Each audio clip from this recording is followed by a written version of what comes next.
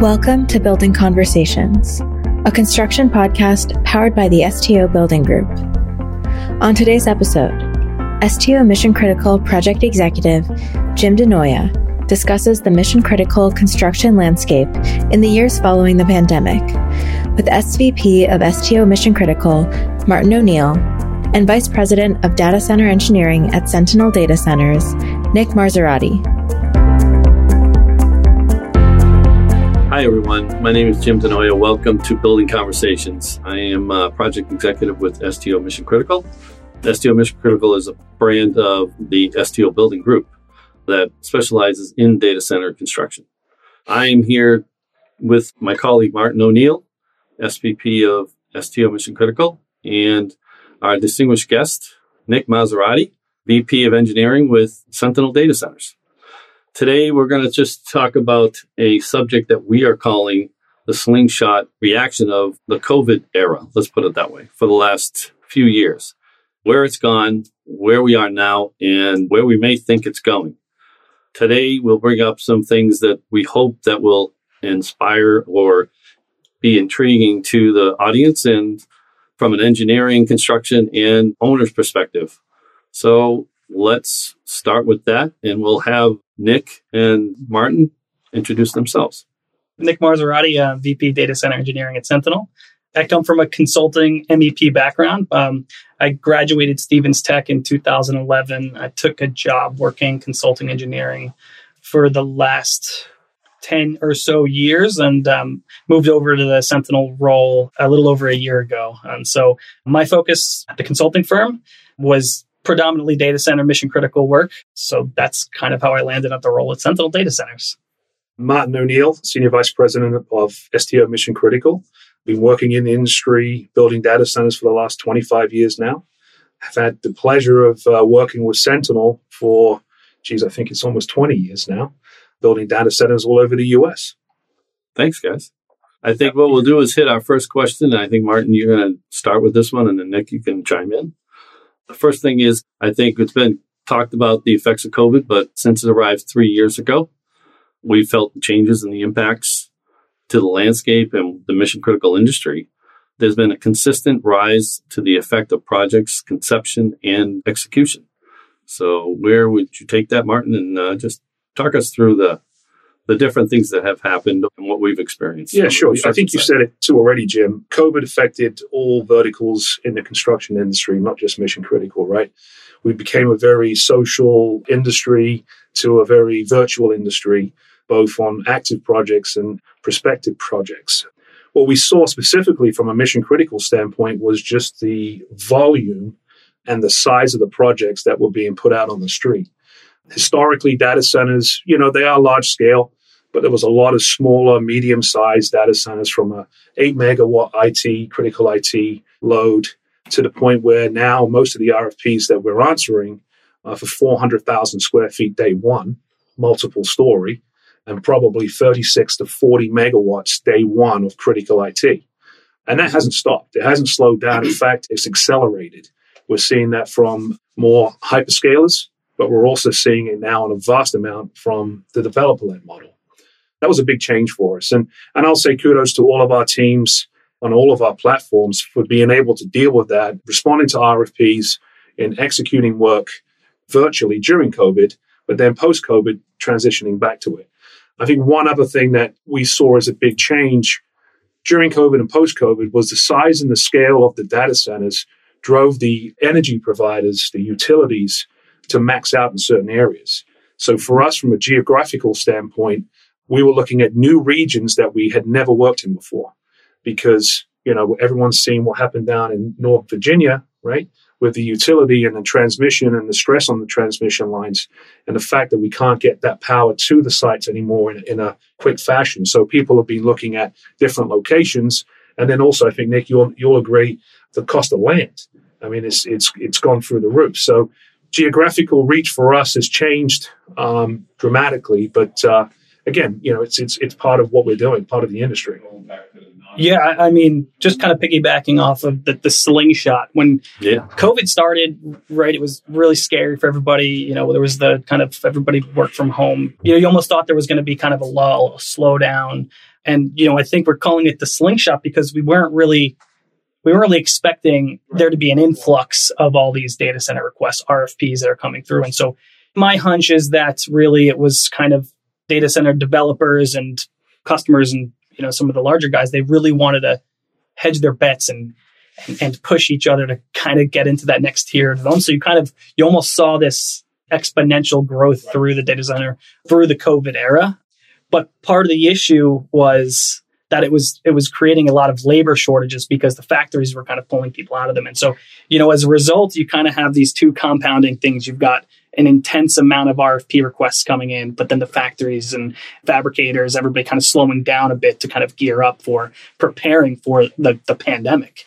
And so you kind of ended up in a very interesting time. And then post-COVID, it almost feels a bit like we haven't caught up. Production hasn't caught up with the request. There was almost this 1 or 2 year backlog. And now you kind of see that with equipment lead times, right? And you kind of see that with almost everything all the way up, from the supply chain all the way up. And it kind of pushed stress, and not even just the build side of it kind of put stress on the design side as well. Because, at the time I was at an MEP consulting firm during COVID, and I can say it was really, really tough to keep our head above water. The requests were just coming in. And so I think that's still happening now. Right. And so I think it's interesting to kind of see how this current state of everybody being overloaded, factories being overloaded, lead times being 2 years out, how everybody starts to adapt to that. And then the kind of traditional project approaches, they all start to change and form around that. But really interesting and exciting to be a part of it and see the growth just exponentially just expand. Yeah, I'm starting to wonder if the Slingshot has actually released yet or if it's still ramping up for the next 5 years. So. Yeah. But all of us in the data center business have seen exponential growth in the industry. I think we all agree that the scale has a macro impact to the supply chains. As we were talking about with your fabricators and stuff, how has it changed the facilities, how they're designed, and what are the major challenges, risks, and strategies from the construction standpoint? Well, I think Nick touched on a few of those, Jim. Historically, data centers have always had long lead times when it comes to what I call big iron, right? The generators, the UPS, the switchgears, the chillers, all the big kit. And when I say long lead times, I mean like 50 weeks, not 92 weeks, or a year plus right now is normal, or approaching 2 years. But one thing that we did notice, and again, it's not just unique to the data center industry, it's unique to the whole construction industry, but it affects us too. The cost increase in the lead time challenges now started to affect structural studs, structural steel, precast, roofing. Stuff that we never had a problem getting became a problem for us. So that was something that we had to start building into our schedules way in advance. Logistically, how do we build the building with limited materials on hand, right? We've had some clients that, have done a really good job of pre-purchasing a lot of whether it's the exterior skin of the building, right? The precast, the steel, all that good stuff. They've been able to get that ahead of the RFP, ahead of the CM, and then assign it to the CM. So we have it there. I think another big challenge has been cost. We've got a major issue with schedule, but we've also got a major issue with cost. So when we budget out a project day one, and then 6 months later, when the design's finalized, that day one may pencil out for a deal, and then 6 months later, that may not pencil out. So, the costs have gone crazy. I mean, structural steel went up 45%, right? Not quite 50%, but it almost doubled. Roofing doubled. We're seeing some stabilization in some of those materials, but still on the mechanical side, the electrical side, it's pretty scary being able to obtain those parts and things that we need to execute the work. Yeah, on the developer side, from a schedule perspective, it's just getting really challenging to plan. So now lead times for equipment. So, back in the day, you'd always pre-purchase, like you said, all the, the gens and transformers and stuff. And so it almost seems now that the pre-purchase schedule, things have gotten such long lead that we're we're way off from the traditional project schedule, meaning from customer engagement through landing the deal and in parallel lining up, the equipment showing up. So what we're seeing it kind of doing is putting a pinch on the design side because you want to remove risk on the build sides, but you kind of have to take the risk and procure some of this equipment before the deals come to fruition. And so the way that you manage that, at least from my perspective on the design side, is you kind of start to adapt a more of a prototypical approach where you kind of have equipment that could be potentially teed up for the new project that's coming, but maybe it's kind of going to work for the project that you've kind of already got in the rear view mirror, if you will. So that kind of prototypical approach, it's weird. It's like all these big supply and demand kind of tug of war situation that's happening. And then I think that changes how the buildings are designed, right? So they're no longer, super niched to a specific client. You kind of start to see a more wide scale standardization such that your equipment procurement process can kind of line up with the actual project schedule that has to come about. And then the cost volatility, that's another scary one. I mean, it makes planning and budgeting and all the conversations that you have with your customer much more challenging because educating your customers on the costs, we're talking 2-3x the cost of what it used to do some of the things. And so now your customers are basically, a lot of them balk at it, right? They can't believe it. And contractor bids coming in on just the mechanical and electrical and stuff like that. And it's, we're still kind of in this rapid growth period where we haven't really got those supply chains worked out. So, a lot of the balls are in the vendor's court, right? They kind of hold all the keys for the lead times in the schedule. And so we're left trying to cater to that via modifying the designs a bit. And I think something that you touched on too, Nick, which is really important for us, is that it's the interest in bidding work right now. Because with the strain on the trades, on the vendors, not only mission critical, healthcare booming as well, what we found is, we'll go out to certain regions and really get, we'll get interest, but not as much interest as we would get in the past, right? And so I think the best success we've had is where we've been able to partner up with a client and they've been fully transparent with us on the pipeline. So they'll give us plenty of advance notice on work in different regions, size, scale, all that good stuff. And we're able to forecast that and be transparent with them and say, hey, this is something that we can go do for you, right? But then also socialize that with the right subcontractors and vendors so that they get advance notice to say this job is coming versus just getting an RFP that hits the street and you've got 4 weeks to respond. Yeah, for sure. It kind of feels like everything is moving towards a design build. And I know on the opportunities we work on with Structured Tone, we're engaging you guys almost the minute that we get the RFP, right? We're engaging in constructability discussions and lead time discussions and what's the latest on equipment and pricing and manufacturing. So you almost have to. Yeah, you almost have to in this climate. Yeah, we found that all across the board is that the developers want to get the contractors on board as soon as possible, or at least get their feedback as soon as possible to keep going, to get things ahead of schedule. Nick, let's keep you on a roll here to talk about trends, technologies, and where you see things stand out more than others for changes. Yeah. I think it's a really expansive question. So I can kind of go, so just, starting from when I kind of got into the mission critical industry, call it a little bit more than a decade ago, we were building 1 to 2 to 3 megawatt halls, probably at the largest. And so that would be probably for buildings that were more or less going to end up being 10 to 20, I'd say at the tops, megawatts total. So now, it seems like gone are the days of those smaller halls. It's like if you're going through the process of standing up a shell, standing up and, coordinating with all the utilities, it seems like everybody's pushing into this 5 to 7 to 9 or even 10 megawatt hall sizes. And, I think a lot of customers are kind of sometimes even going above that. And so that kind of changes the way that the buildings are looking over, the last 5 to 7 years. And so it's almost a result, like I said, this is why it's called the COVID slingshot, if you will. But in the fallout, in the wake of the pandemic, the massive expansion of it, everybody wants to build, the biggest and the most scalable, the largest, and they want to really get the most out of the lemon, if you will. Yeah. So you see a lot of larger halls, but with that comes people wanting to optimize the building shell themselves, right? And so you're really going towards kind of increasing the density as well. So not only are their halls getting larger, meaning they can support more IT capacity, but they're increasing in density. And so, density is 10 years ago, probably in the 100 to 200 watts a square foot. And now, now you've got a lot of customers that have requirements that are pushing you into the 350 to 400. And, some other customers are in some other projects are, really trying to squeeze it down. We can kind of get up to 500 watts square foot, which is, I think doable, but I think it starts to, push the envelope on some of the technologies.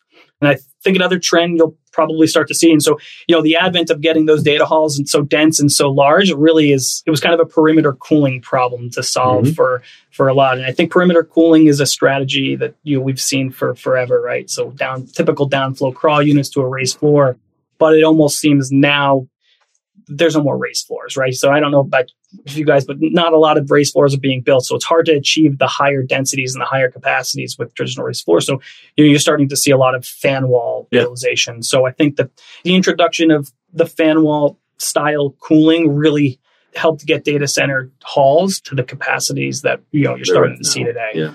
So I could keep going if you like. It kind of depends. Why don't we have Martin chime in and then I'll come back and another question on that for you. Yeah, I think one of the big trends we certainly are seeing, in addition to design, but it's all about logistics, right? So we're seeing a lot of developers asking CMs to come on board early to get pad ready, right? So instead of putting the shell up right away, it's get it pad ready so that, we rub the side out, we get it level, we get it ready. And then that way the developer is able to go and respond to the RFP very quickly versus, on that front end, you probably have 4 to 6 months of work, right? Depending on the size and scale of the site. So that's definitely a trend that we're seeing in the industry that we didn't see before. And prefab, right? That's not new. That's been around for a long time. People have been pushing it, but we're doing a lot more. With the limitations on labor, we always used to look at it and say, if you can reduce the labor in the field, you increase the safety as well, right? Because you're putting it into a more controlled environment. But now we have to, because there are limitations on labor and getting that labor to the available site. So we are seeing a lot more prefab going out there. So skid mounts, whether it's an electrical room, mechanical skid, that's just becoming the norm now for us. So speed to market or speed to build or speed to deployment is almost, it feels like it's the only way to meet the demand.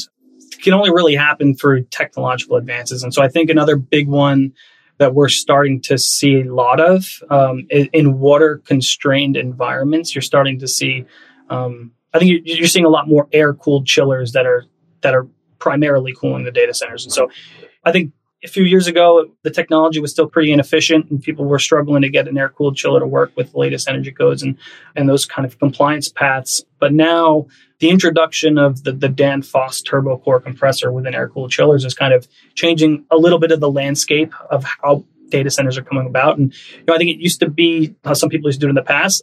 Traditionally, Sentinel, we've always loved to build water-cooled plants. And, if we have an abundance of water, we'll always build water-cooled plants. We find them to be the most effective, best CapEx and OpEx gain for your buck. So, but the advent of those new chiller technology is really helping speed to market developers. So you can bring in extra power as much as you want. The complication now going forward is the heat rejection, right? That's really your main problem going forward. Yeah, so I guess if you're asking if we have unlimited power and no water, now the problem to solve is, so I think then you kind of get into some nice relationships between like a multi-story. That's another thing we didn't really talk about a lot, but a lot of these data centers that are going now are multi-story, right? It didn't used to be like that, right? So, there would be those that were popping up back in the day, but now it almost seems like the standard. And I will get back to that point in a sec, but the reason why they're going multi-story is because they're trying to get the best bang for the land buck, right? And so, but what ends up happening is you've got to kind of find a spot for the heat rejection. And so as you go vertical, you're losing area to reject that heat. So every project's a little bit unique still, but you have to find that balance between how tall can your building go, how dense can you get versus what you can fit on the roof practically, right? So that it's not a super niche solution into something that pushes you away from the speed to market deployment. So a lot of variables at play to try to solve that problem, which is all part of the exciting delivery So that process. might need its own podcast. Who knows? Potentially. Yeah. Potentially. True. Next week. Yep, there you go. So let's go on to our fourth question here. Have you seen others apply or working towards more sustainable solutions?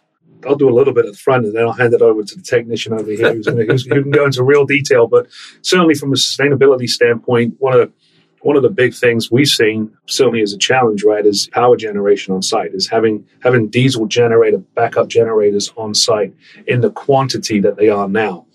Again, back not even 5, 6, 7 years ago, right, it was unheard of to have 60, 70 generators supporting one facility.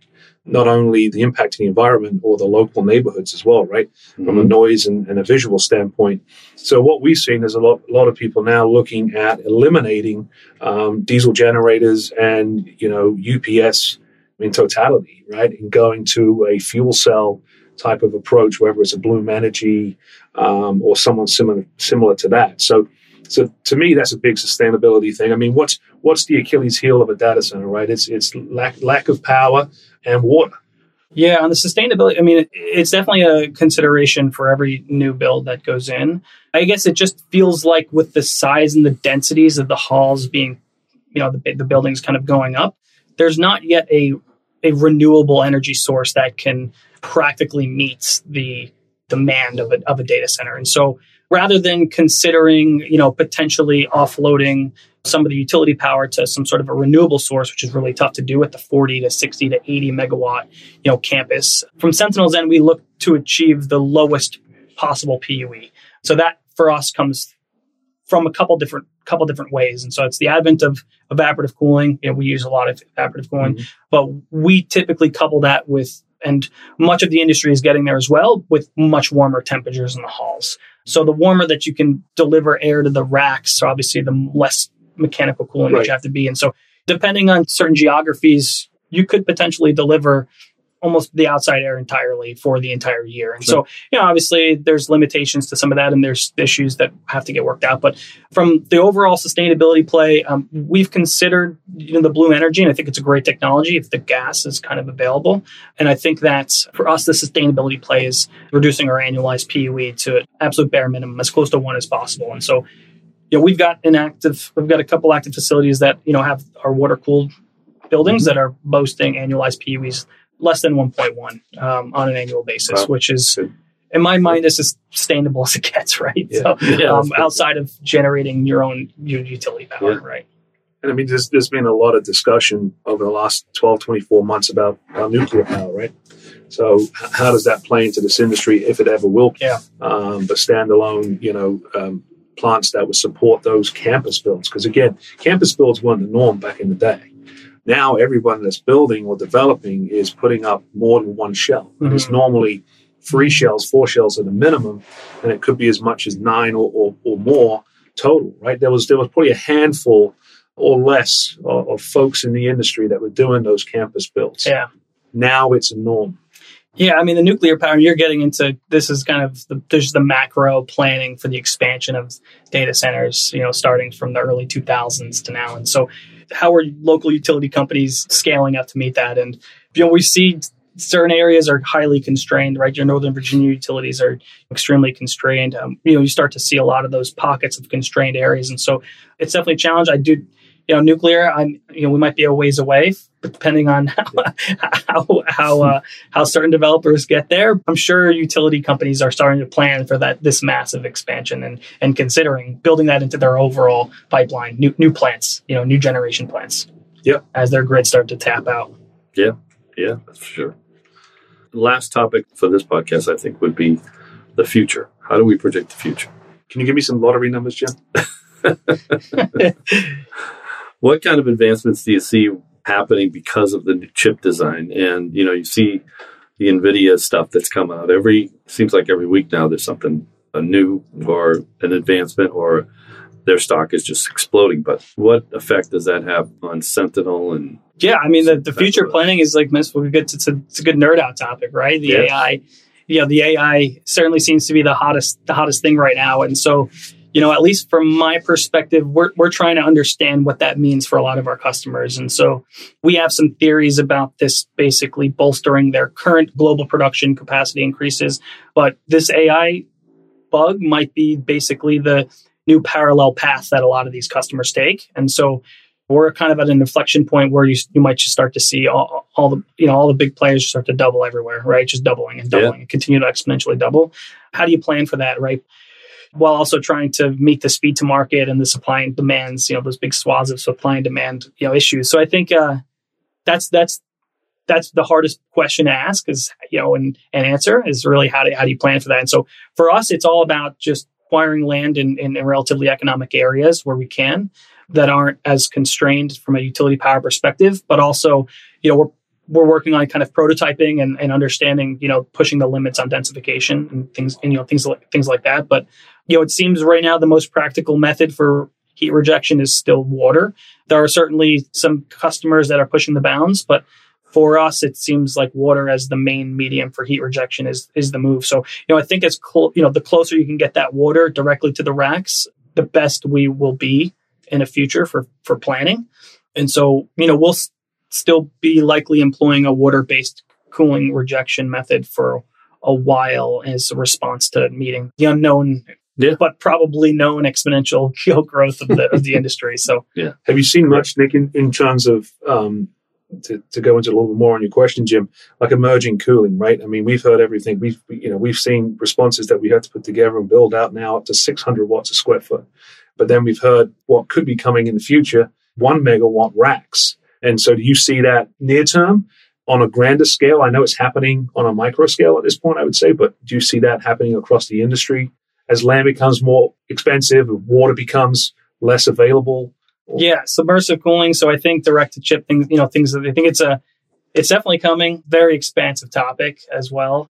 I think that's the cop out answer I'll give right now is the best way that we're planning for that is bringing water as close to the halls as possible as a philosophical way of the heat rejection, right? So we feel that if we do that, then we're prepared for much. And if we kind of reserve some portion of our land to expansions and cooling plants, then I think that we can kind of get there. Yeah, definitely agree. It's a very it's a loaded question, right? Yeah. Because I mean, everyone's touching that topic in the industry. You start to toe the line with what's practical again, and now you're at the speed to market. Everything is a trade-off, and then you start to toe the line between what's speed to market going to look like for something like that, right? So, and I think from what we've seen, certainly in the last 6 months or so, is challenges with, again, power generation, right? Backup generation. So I think part of the future will be generatorless data centers.